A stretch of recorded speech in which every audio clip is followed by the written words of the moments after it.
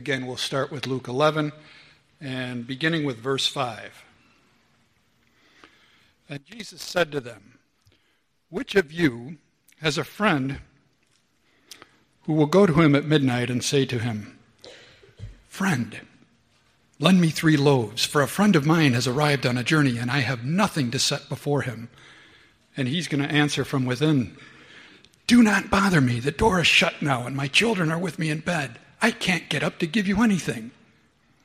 I tell you, though he will not get up and give him anything because he is his friend, yet because of his impudence, he will rise again and give him whatever he needs.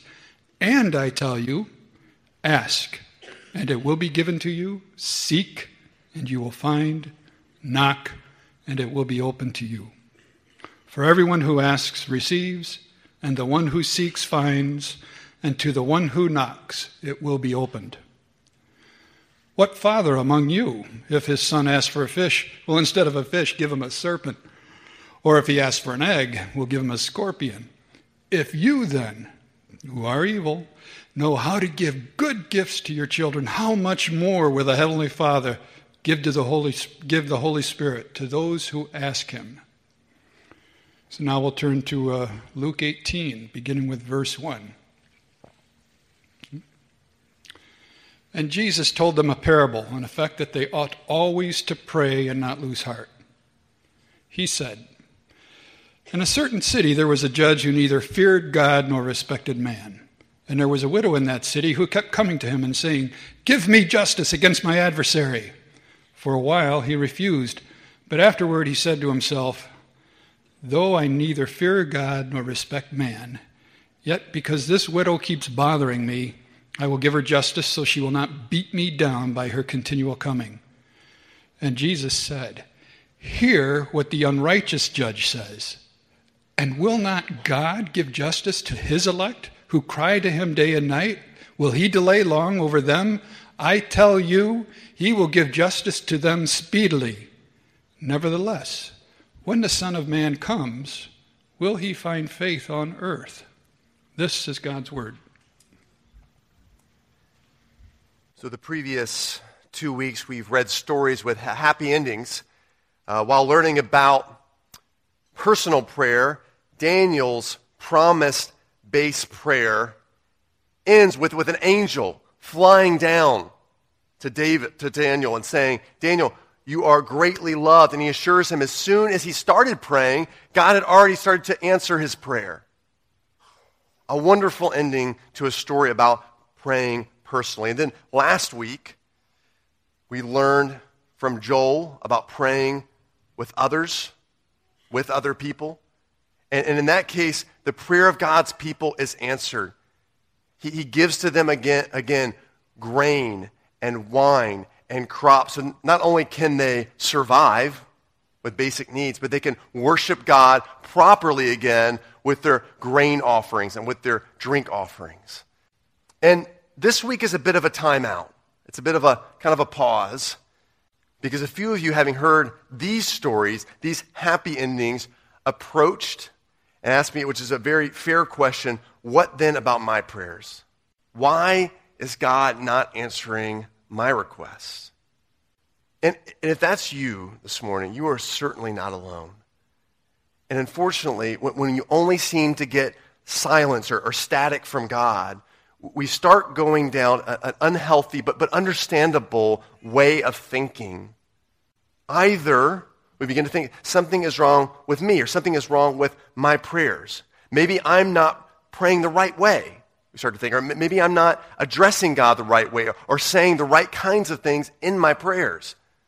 As if prayer is some sort of magical incantation, right? You add a little dash of this word, a little dash of this, and you say the right thing at the end, and whoosh, God answers. So either we can go to that extreme, saying something's wrong with me, something's wrong with my prayers, or we start to wonder if something's wrong with God. Maybe he isn't the good father I thought he was. Maybe he is remote, disinterested in me, too busy.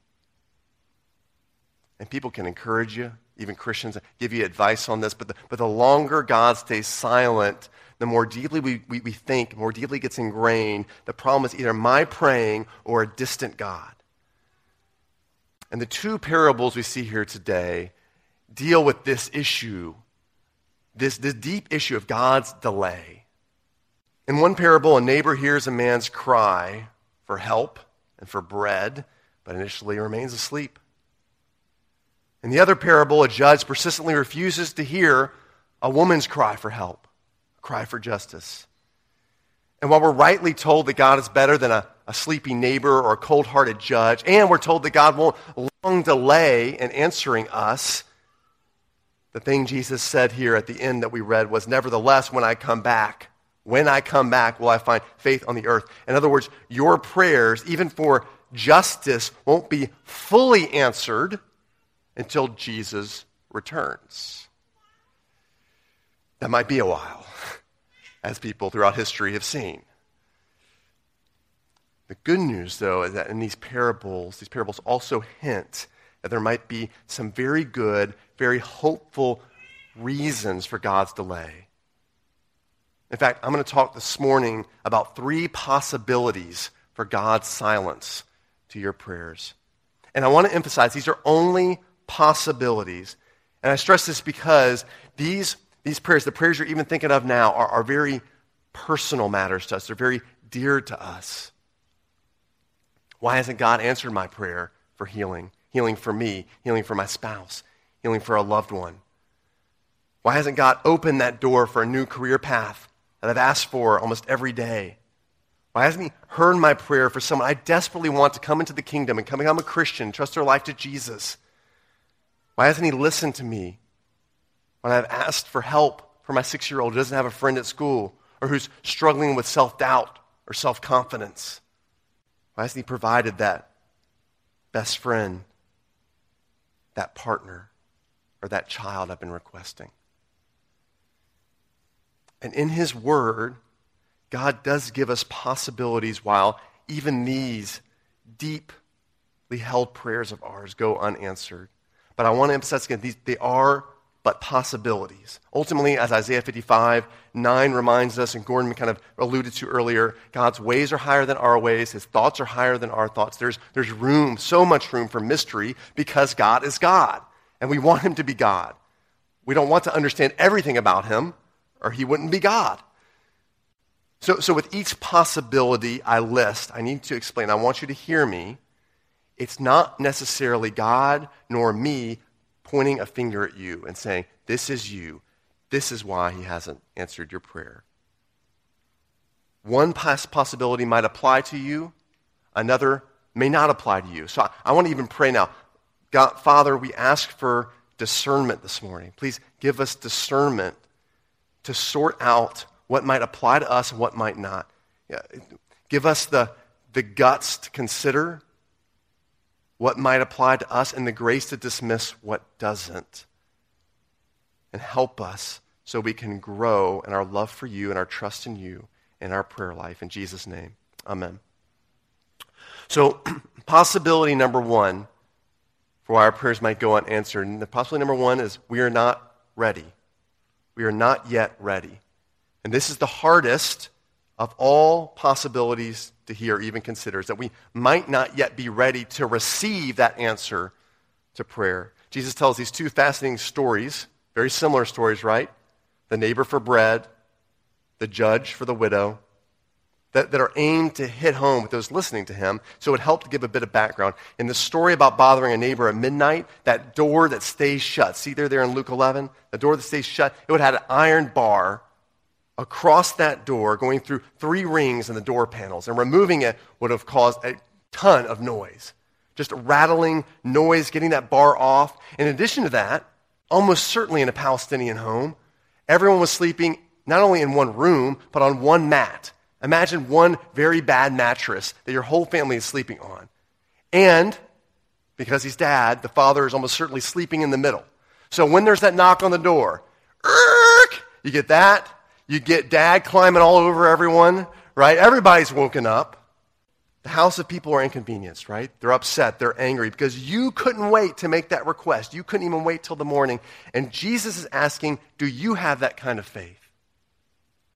That nothing worries you compared to getting to God with that request. In the story of the widow and the judge, Jesus blatantly sort of asks that question. Will the Son of Man find this kind of faith on the earth? Imagine had the widow's request for justice been answered immediately. What if the judge said, sure? It's very possible she wouldn't have developed the kind of faith in God that God wished to mold, to shape, to grow in her. If he just said, sure. Have you considered that what molding and shaping you might miss out on if God just straight away answered your prayer request? You might miss out on something. One of my favorite all-time writings on prayer are from the Scottish missionary to South Africa, Andrew Murray.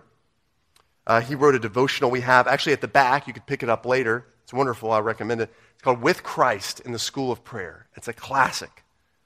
And in this book, he gives this wonderful illustration based on these two parables.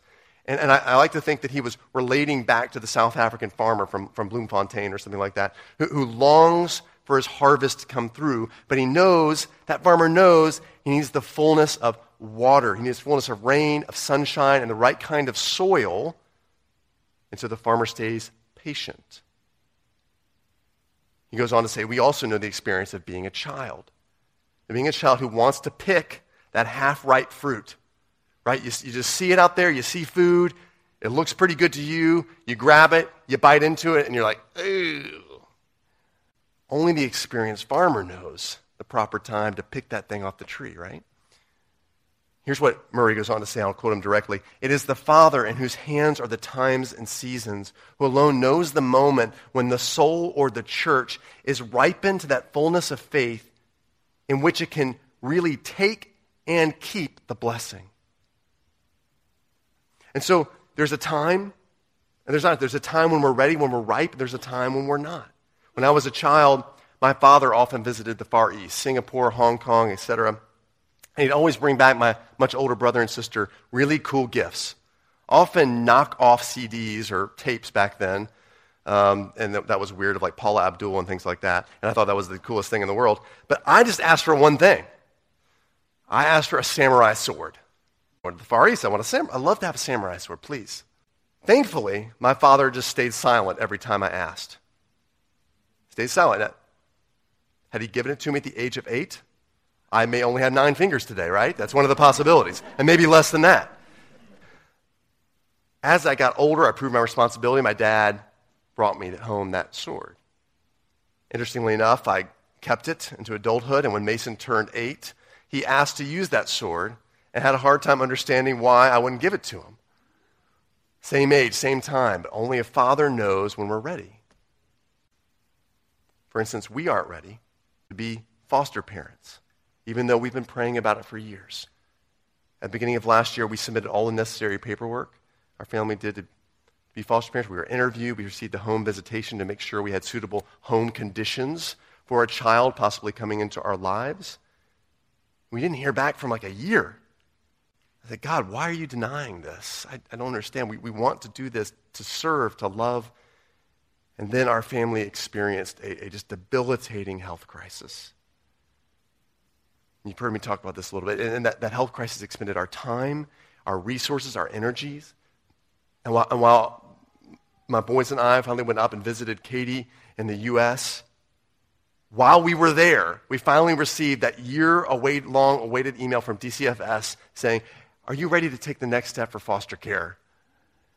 And it was like a very clear, I see, God. I see. Closed door. You had a reason, Father, for this delay. We weren't yet ready. We weren't ready. We just didn't know that. So I want to ask something major of you, even as you listen to these stories, think about your own life. I want to encourage you to have the guts to consider this possibility or the grace to dismiss it. The guts to consider, maybe I'm not yet ready to receive that prayer. Maybe there's something God wants to do in me. There's something I need to realize in my life. I'm not yet ready. or the grace to dismiss it. I also don't want you to go home and just be there tonight just striving over this. God, I'm not good enough. God, you don't care about me. If you're in that place, if the conviction just turns into guilt and shame and a burden on you that's not lifted, it's a pretty good sign that's not the possibility here. That's not for you. Here's a series of questions that might help you discern. Okay, these are just some questions. This is not an exact science. If I stop praying for healing, would I continue to depend on God in my prayers? If God answered my prayer for a partner, am I yet the kind of partner I've been praying for? Am I the kind of person I've been praying for? If I got that better promotion or job, would I get better at generosity with my time, with my talents, with my treasure? If God was generous to me in that way, will I be generous in response to him? These are just some questions, some possibilities. I'll move on here, though. There's a second possibility for why our prayers may be met with silence, and that is he is teaching us to pray what is best. God is teaching us to pray what is best, and what's best is God's increasing presence in our lives. God increasing in our lives. Like John the Baptist said, Jesus must increase, I must decrease. I read again the last verse from this passage in Luke 11 that we read, and it goes like this. How much more will the Heavenly Father give the Holy Spirit to those who ask him? The Holy Spirit is God dwelling inside all of us who trust Jesus. If you've trusted your life to Jesus, God, the Holy Spirit, comes inside of you, makes his dwelling place inside of you. What does he do? He produces Jesus-like qualities in you.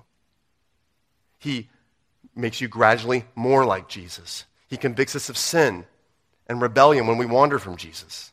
He helps us understand the Bible so we can honor Jesus with our life.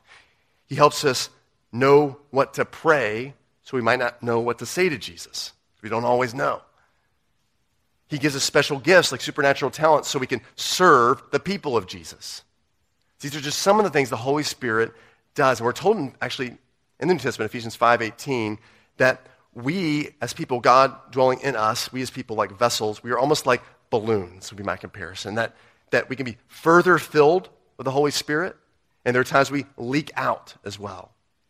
We're never devoid. If you trust Jesus, you're never devoid of the Holy Spirit. We can leak and we can be further filled. And so it's right for Jesus to say, ask for the Holy Spirit. Ask for more of the Holy Spirit. Now I want us to do something here. I want us to compare what Jesus says here in Luke 11 with Matthew 7. It'll be up here on the screen. Right, again, Luke 11, how much more will the Heavenly Father give the Holy Spirit to those who ask him? Now read Matthew 7.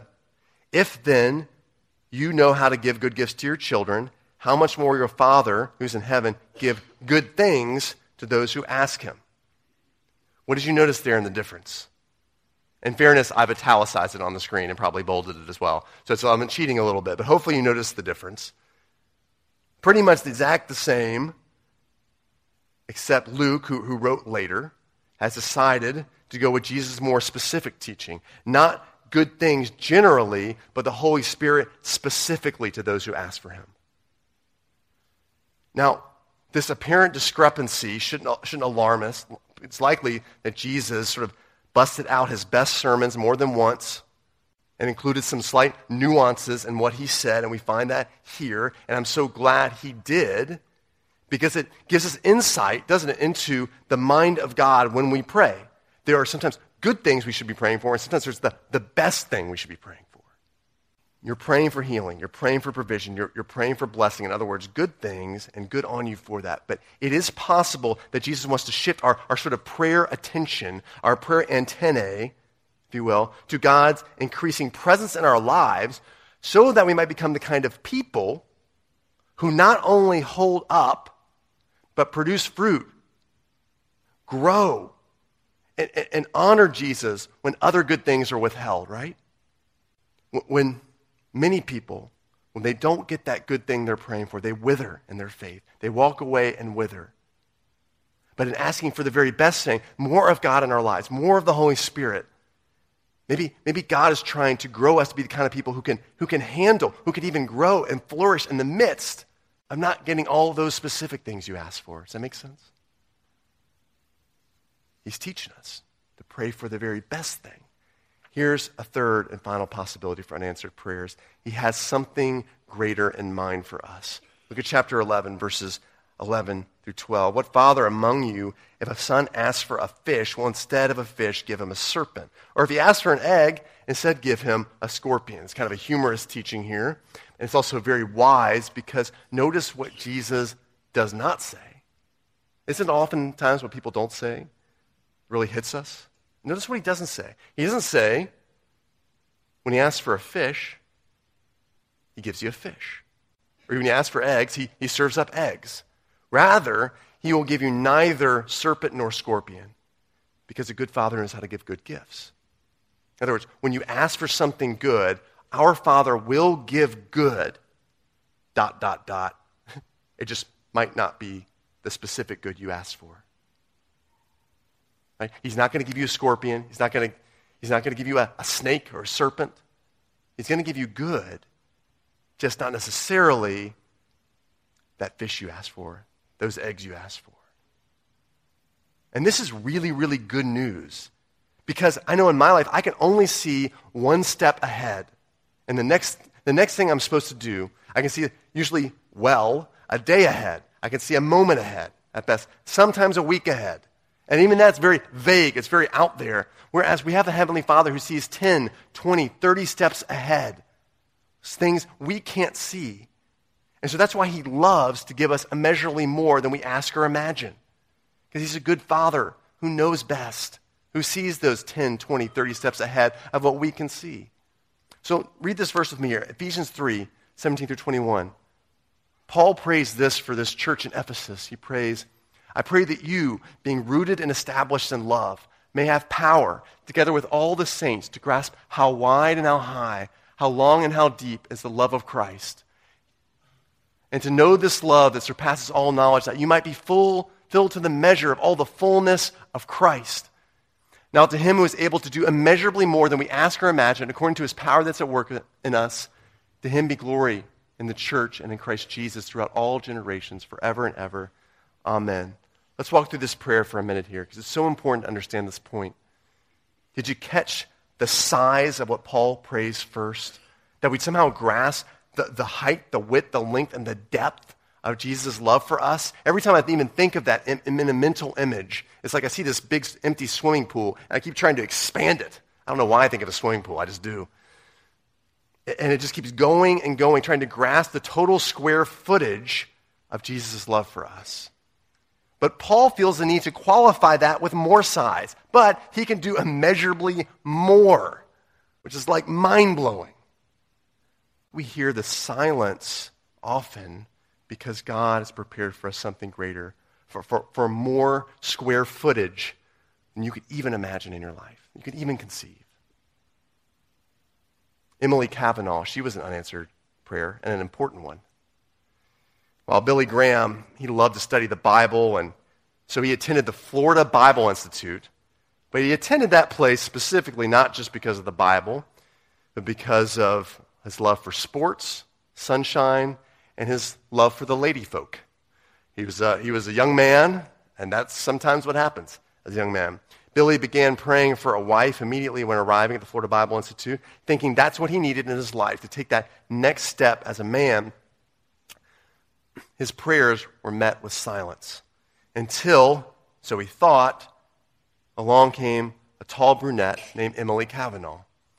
He loved this woman, and he proposed to her after just one semester in school, but she was reluctant. She deliberated about it for months. Finally, she accepted, only to be told one evening, a few weeks later, that I have to hand you back the ring.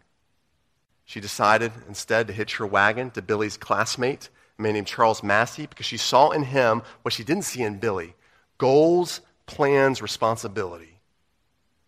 After months of struggling with this, pain and angst, struggling with God, late one night on the 18th green of a golf course, Billy cried out, "Okay, Lord, if you want me, you got me. I'm never going to get Emily, so I'm going to follow you instead. I'm never going to let any girl or anyone else in my life come first before you again." So you see here, through the Father's extreme generosity of unanswered prayer, Billy is ready to receive something far greater. A calling, a wonderful wife named Ruth Graham, a ministry that included preaching the good news about Jesus to 285 million people in 185 countries, immeasurably more. That's a third possibility. He may just have something greater in mind for you. So my prayer this morning is that some of these possibilities will bring you comfort, maybe even convict, maybe even tweak your understanding of God, alter your prayer life. But where immediately do we go from here? How are we supposed to respond? We may have gotten comforting reasons why it might be possible God's not answering our prayer, but where do we go from here? Let me suggest two responses. Number one, keep going to Jesus with unanswered prayer. Keep asking, keep seeking, keep knocking. That's all those things imply a continual doing. Asking again, seeking again, knocking again. Remember Jesus' final question after the widow's persistence. Will the Son of Man find faith on the earth? It's often in the perseverance, in the asking, in the seeking, in the knocking, that God's producing in us the kind of faith that we can finally receive and take hold that blessing we've been asking for. It's often in the persevering that God's changing our perspective to pray for his increased presence in our life and not just the blessing. It's often in the persevering and continually going back to God again and again that you remember the darker backdrop of unanswered prayers, so that the brilliance of God's immeasurably more can shine all the brighter. Like a diamond against a black cloth. You're praying, and it's dark, and you don't see anything, and all of a sudden the brilliance of God's immeasurably more comes into your life. But it's only if you keep praying, keep asking, keep seeking, do you get to see the fullness of the brilliance of what God's doing. So keep going to him with those unanswered prayers. But number two, keep looking to Jesus' unanswered prayers. Wait a minute. You might ask, Jesus had unanswered prayers? He did. During the most excruciating, desperate moments of Jesus' life, his Father in heaven does not answer the prayer of the Son. Luke 22, Jesus withdrew from them about a stone's throw in Gethsemane. He knelt down and he prayed, saying, Father, if you are willing, remove this cup from me. This was the cup destined for Jesus. It was the cup of just judgment that God had to punish sin. So the punishment for the sin of the world would go on Jesus. And Jesus prays, Father, if you're willing, take this cup from me. But the Father was not willing. Mark chapter 15, at the 9th hour, Jesus cried out with a loud voice, Eloi, Eloi, lama sabachthani, my God, why have you forsaken me? And Jesus hears nothing in return. See, friends, at the cross, God said no to Jesus so that he might forever say yes to us. Yes to forgiveness of sins. Yes to a reconciled relationship with our Creator forever. Yes to God never leaving nor forsaking us. Yes to God never giving up on us until he sees that good work in us brought to completion. And so if you're still struggling with God's generosity in not answering your prayers, I want to encourage you to look to the prayers of Jesus which went unanswered. Because in staying silent, God did something immeasurably greater than we could ever conceive or imagine. Let's pray. Father, we submit to you our pain, our anxiety, our emotions, and sometimes just our lack of emotion, our apathy because of unanswered prayers. We want to be real and honest with you about that. Thank you for Jesus, for your wisdom, even in these parables, of seeing some reasons, some possibilities of what you want to be doing in us as we wait for those prayers to be answered, as we wait for justice to finally come in full into our lives and the lives of those we love. Thank you for those. And God, where there's mystery, where we still don't understand, help us look to you, Jesus, the greatest example of all unanswered prayer. That must have been so painful, Jesus. That must have been so awful to not hear back from the Father for the first times in your life, in your existence, to not hear back from him. And yet, something immeasurably greater was going on. Our salvation through Jesus Christ. Thank you, and all glory and honor be to you, our good Father. It's in Jesus' name we pray. Amen.